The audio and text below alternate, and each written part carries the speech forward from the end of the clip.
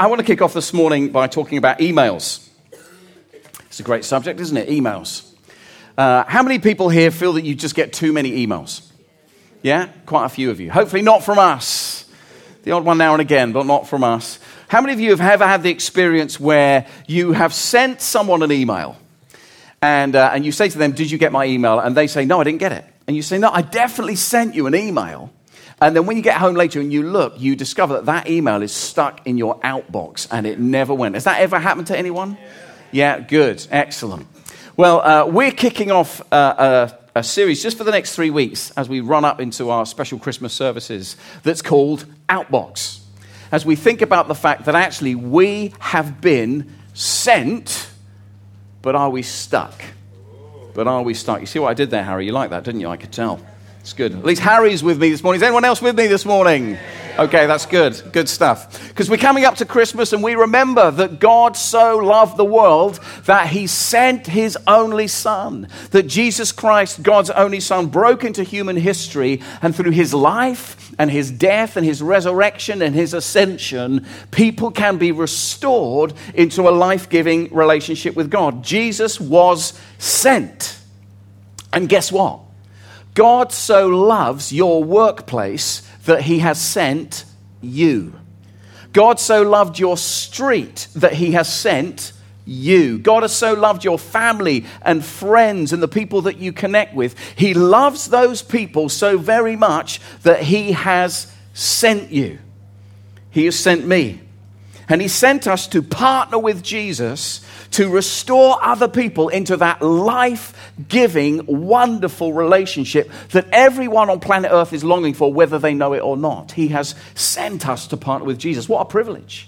What a responsibility. But the question for you and I this morning as we run up to Christmas is this, have we got stuck in the outbox? Has Jesus sent us, but we've been stuck? Has the message not yet got through? Has that invitation from heaven through us not yet arrived where it should arrive through us into the people that we meet? What's it going to take for us to get unstuck and into God's world, to be sent? And that's what we're going to explore over these next 3 weeks. And today I'm going to do that through this passage in Isaiah chapter 6. And we're going to look at the first 8 verses. So be ready for that. Let me just give some background to this. So Isaiah was an Old Testament prophet. He prophesied, and to be a prophet means that you're speaking out God's word, what God is saying, God's will, into a current situation or into something in the future.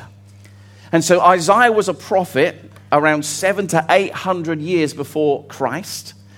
And he was a prophet for over 60 years, or nearly 60 years. And he outlived numerous kings of Judah. And when we jump into Isaiah chapter 6, it's around about the beginning of his prophetic ministry. He's just starting, and actually this is the kickoff point for what launches him into this work, to speak out God's life, God's word to people. And basically, if you look at the book of Isaiah, and there are 66 chapters in Isaiah, what you'll see is basically he does 2 things. Number one, he is pointing God's people back to God because they've gone their own way. And so all the time he's saying, come back to God. And if you don't come back to God, this is what's going to happen. Come back to God. So he's doing that. And the second thing he's doing, he's pointing to the future because he's saying, as we'll discover a little bit later, but God is going to send his Messiah. And the Messiah is going to come and he's going to rescue you all. And so that's what he's doing. So let's jump in. We're going to read the first 4 verses.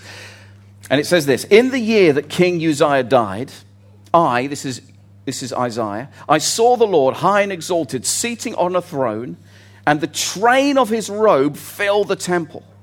Above him were seraphim, which are angels, each with 6 wings. With 2 wings they covered their faces, with 2 they covered their feet, and with 2 they were flying. And they were calling to one another, holy, holy, holy is the Lord God Almighty.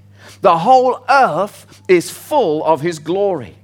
And at the sound of their voices, the doorposts and thresholds shook, and the temple was filled with smoke. Let's pause there. Point number 1, how do we get sent by God? I want to suggest to you the first thing that happens with Isaiah here is he gets this incredible vision of who God is. It is his wow moment. There is a wow moment to embrace about how incredible God is. And if we don't get this, we won't go. Let me explain. First of all, to say, King Uzziah, the guy who's referenced here, so he died around 740 years before Jesus. And he was one of Judah's most longest kings. He reigned as a king for 52 years. And Uzziah was one of those rare kings because he was a good king. He started out well. He was very young when he became king. And for most of his kingly years, he did great. But he finished tragically really badly. So often happens with many of the kings because pride became his downfall. You can read elsewhere in 2 Chronicles 26:16. It says, after Uzziah became powerful, his pride led to his downfall. And so Uzziah's successful reign ends badly. He gets leprosy and he dies. This beloved king. And it's a shock to the nation of Judah. They're horrified. They think if a guy like him ends so badly, what does this mean for us? And what will the future king do? This is a very uncertain moment, a very confusing moment for the nation. They're just wondering, where's the stability? Where's the security? A little bit like today. With all the stuff that's going on in our political scene at the moment. What's going to happen with Brexit? Will our nation be okay? Will our pound plummet? Are we going to be in financially dire straits? What's going to happen? Are jobs going to be lost? All of this fighting that's going on at the moment at a political level in our nation. People are wondering, will we be secure? And that's not to speak of even the things that are going on in your life and my life. The things where we don't feel secure. There's nothing to hold on to because of things that we're struggling in our workplace or with our sicknesses or with our finances or in our relationships. And we too are struggling, we're wrestling, we're confused.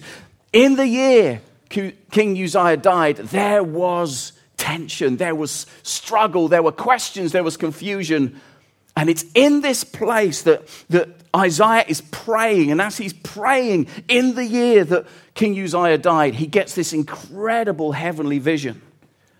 And it answers the question, where is God in the midst of confusion and disappointment and struggle and uncertainty and insecurity? Where is God in the midst of all these things? And Isaiah gets the answer. The answer is, God is on his throne.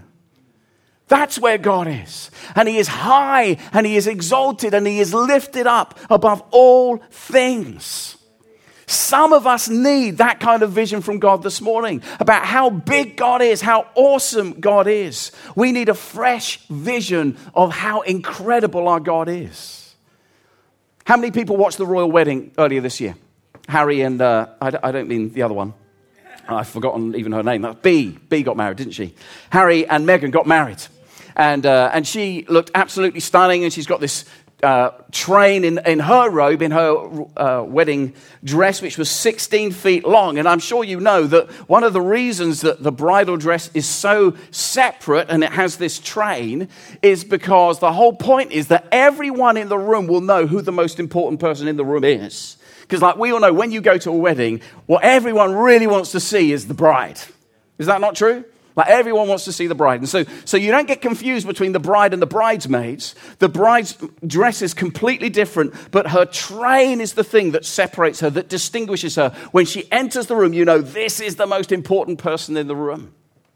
But in this passage that we've just read, God's train of his royal robes as he sits on the throne, they're not 16 feet. The train of God's robes fill the temple.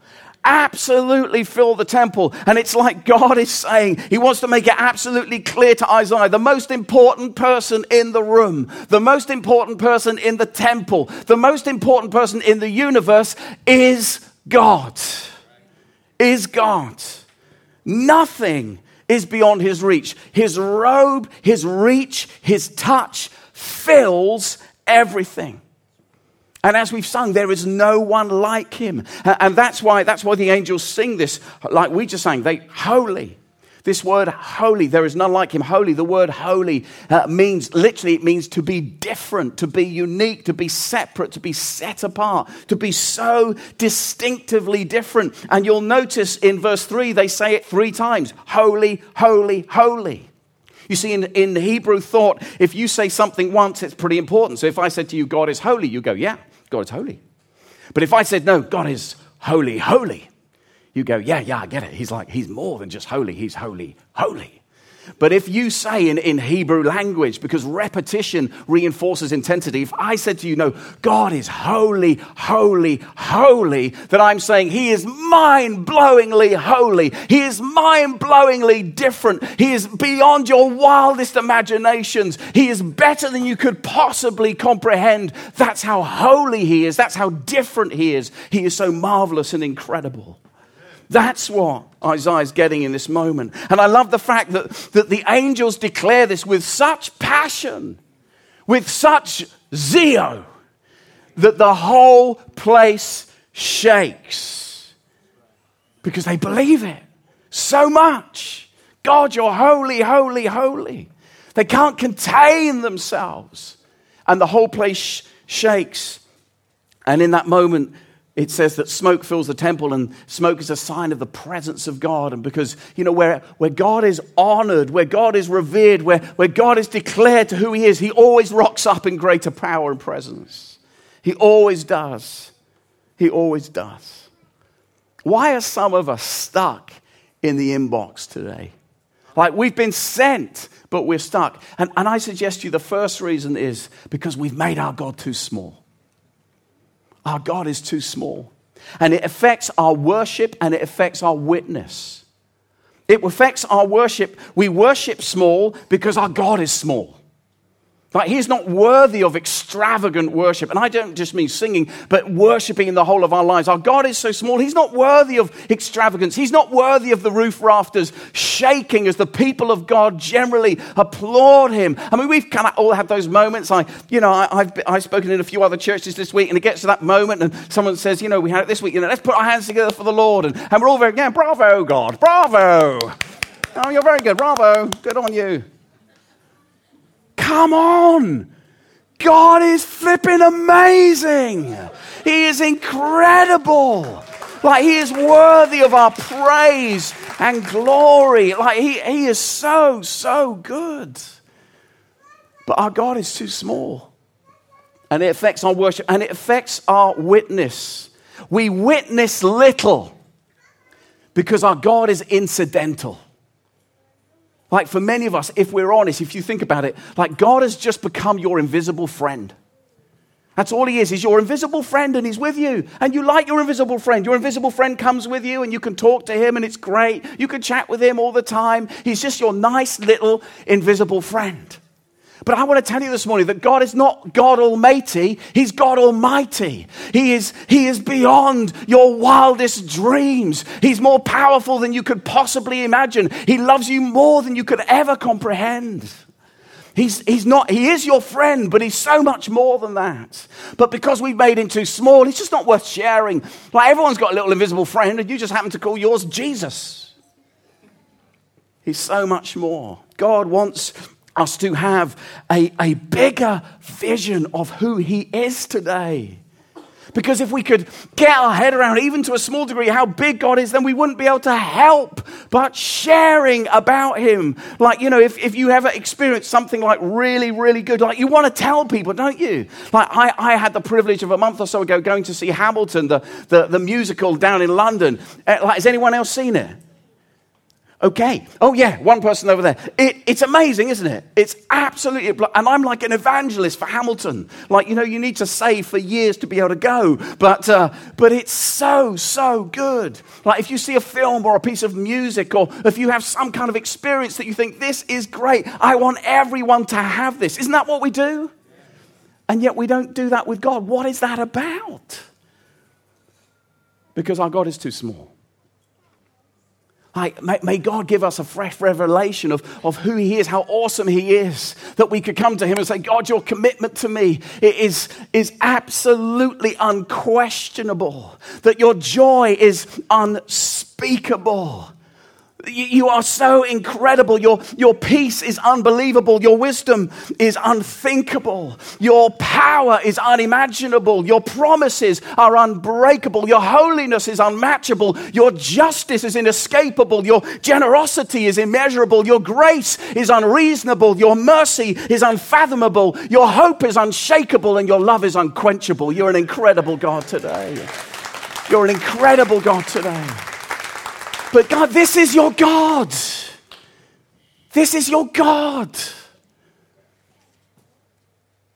God is awesome. He's worthy of our praise. May we have a bigger vision of a life that we can't help but tell people.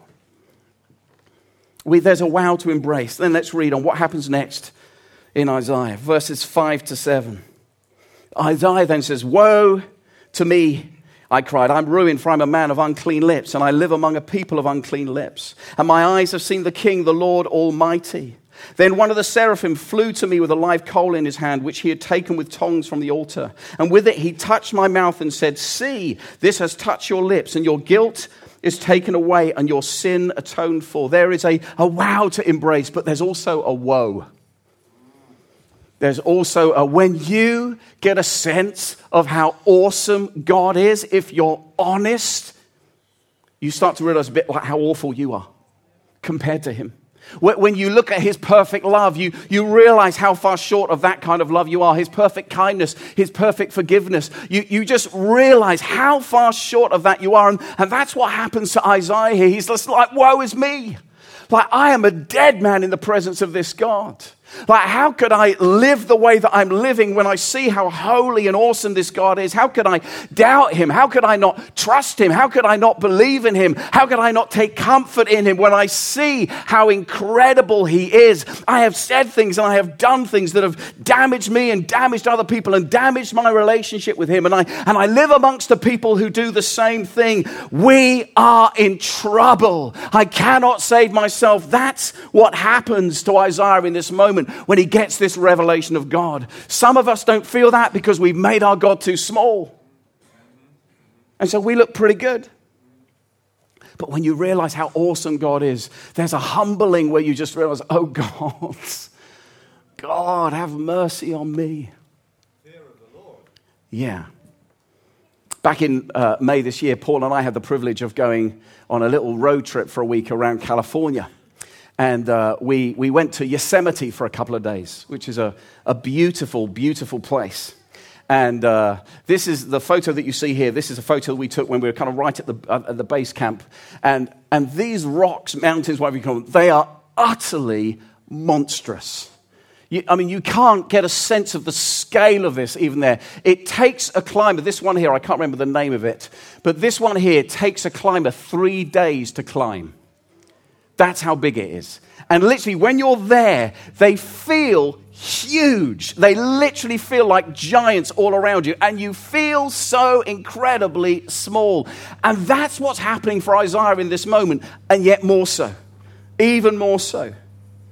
That as he sees how awesome and wonderful God is, he just realizes how awful he can be.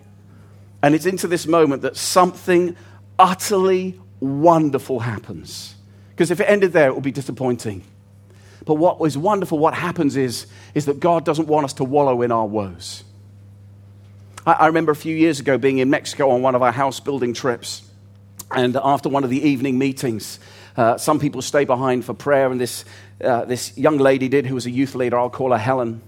And I went over to see her, and I sat with her, and I said, "What's up, Helen?" And she was a bit teary, and she brought a youth group, and she just said, "I just feel so unworthy to do this. I just feel like I'm not good enough to do this. That I'm trying to be good news to these young people, but my own life is still such a mess up. I'm so unworthy. I'm just so not good enough." And so I looked into her, and with my best pastoral gifting, I said, "Helen," I said, "you're not good enough. I said, you're not worthy." And I said, that is the wonderful news. None of us are good enough.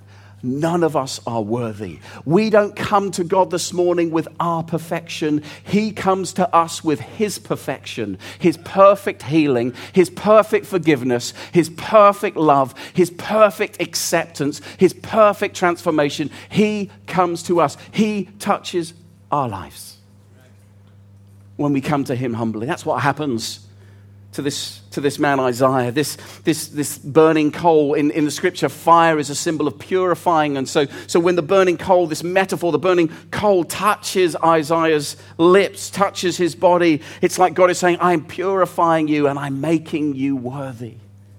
I'm making you good enough. I declare that you're not a sinner, that you are a son. That you are a son. He says that it's been atoned for. That means like the price has been paid. Like, how did this happen? How is the price paid? And the answer is through Jesus.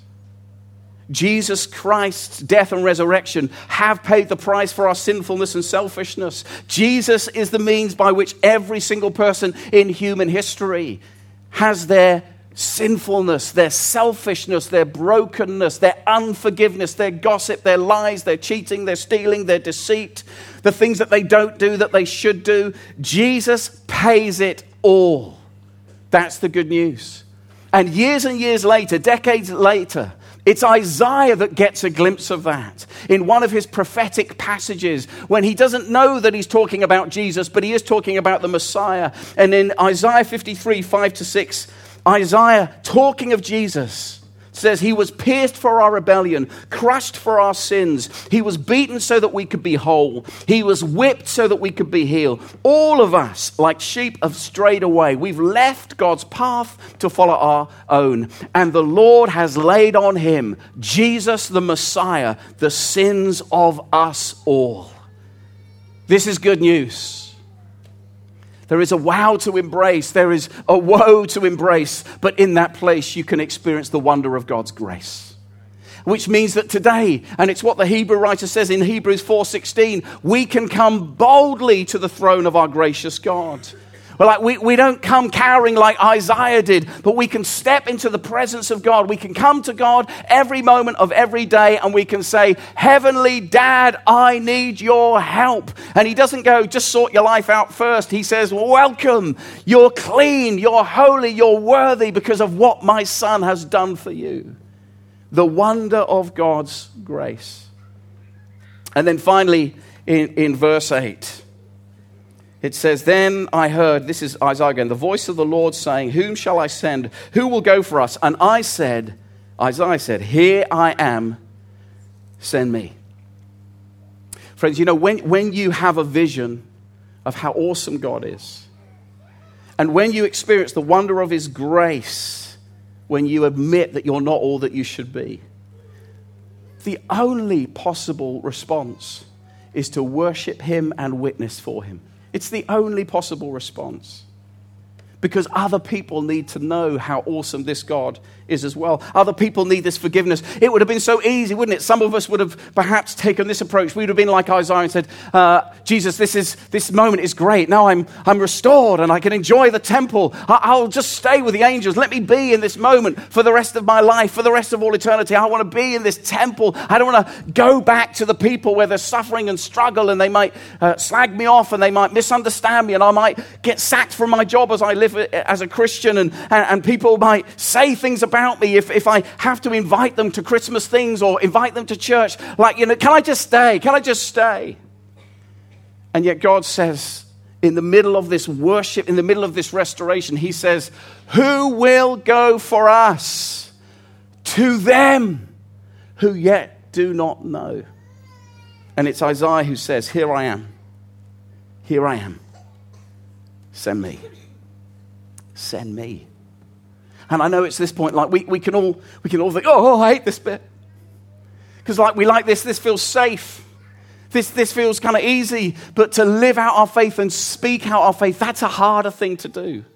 And yet that's what we're called to do. I'm stretching myself all the time to do this. I know that some of you think, like, Matt, you're a gobby person. Like, you're gobby up on stage. I bet that you can just go up to complete strangers and talk about Jesus. I can't. I find that really hard. I remember years ago, just being exercised about hearing these preacher stories about preachers who lead people to Christ next to planes, and next to seats on planes. You know those kind of stories? I remember sitting next to a guy on an EasyJet flight from Luton up to Edinburgh, and he was by the window seat and I was next to him, and I thought, okay, Lord, I want to do this. I want to preach the gospel. I want to lead this guy to Jesus. And, but my mouth wouldn't move. And then we ended up having a little chat, which was good. And he told me he was a university professor. And as we're flying over, he does this flight a lot. And he's telling me this is that place and those are those mountains. And I suddenly had an idea. I thought, what I'm going to say to him is, he's looking out the window, I'm looking over his shoulder. I was going to say to him, it's hard to believe there isn't a God when you see something as good as that. And that would kickstart a conversation. So he's looking out the window, I'm looking out the window, and I'm like, and then I did. Then it came out. It's hard to believe, I said, that there isn't a God when you look at something as beautiful as that. And he went, And then the conversation ended. That was it. That was all. And I'd love to say there was more. And I remember beating myself up and thought I could have done so much better, and I hadn't thought about the what next. But even as I've been reflecting upon that moment this week, the truth is, friends, I had to go.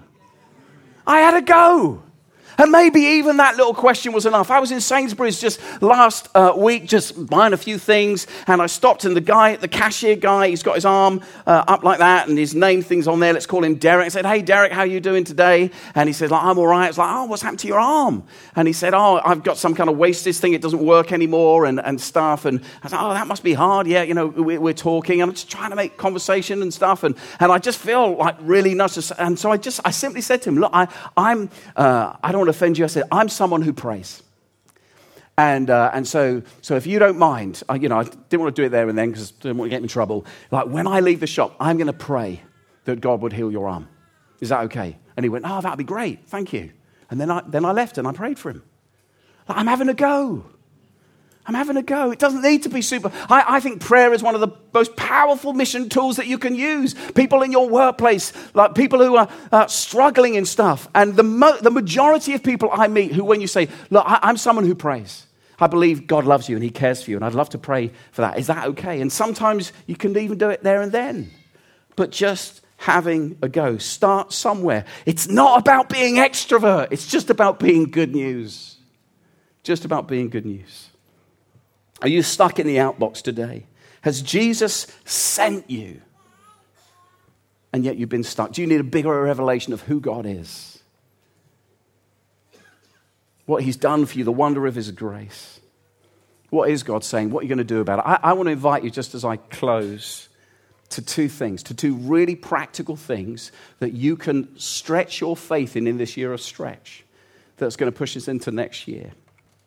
And it's about devote and it's about invite. And so the first one is devote. Like we mentioned this on Tuesday evening, that we really feel that next year, and it can start now, God is inviting us just to draw closer to him as the most important thing that we do. And so you'll see we're going to release more resources and stuff on this shortly, but I'm going to invite you to start getting in the habit of spending 6 minutes a day with Jesus at the start of your day.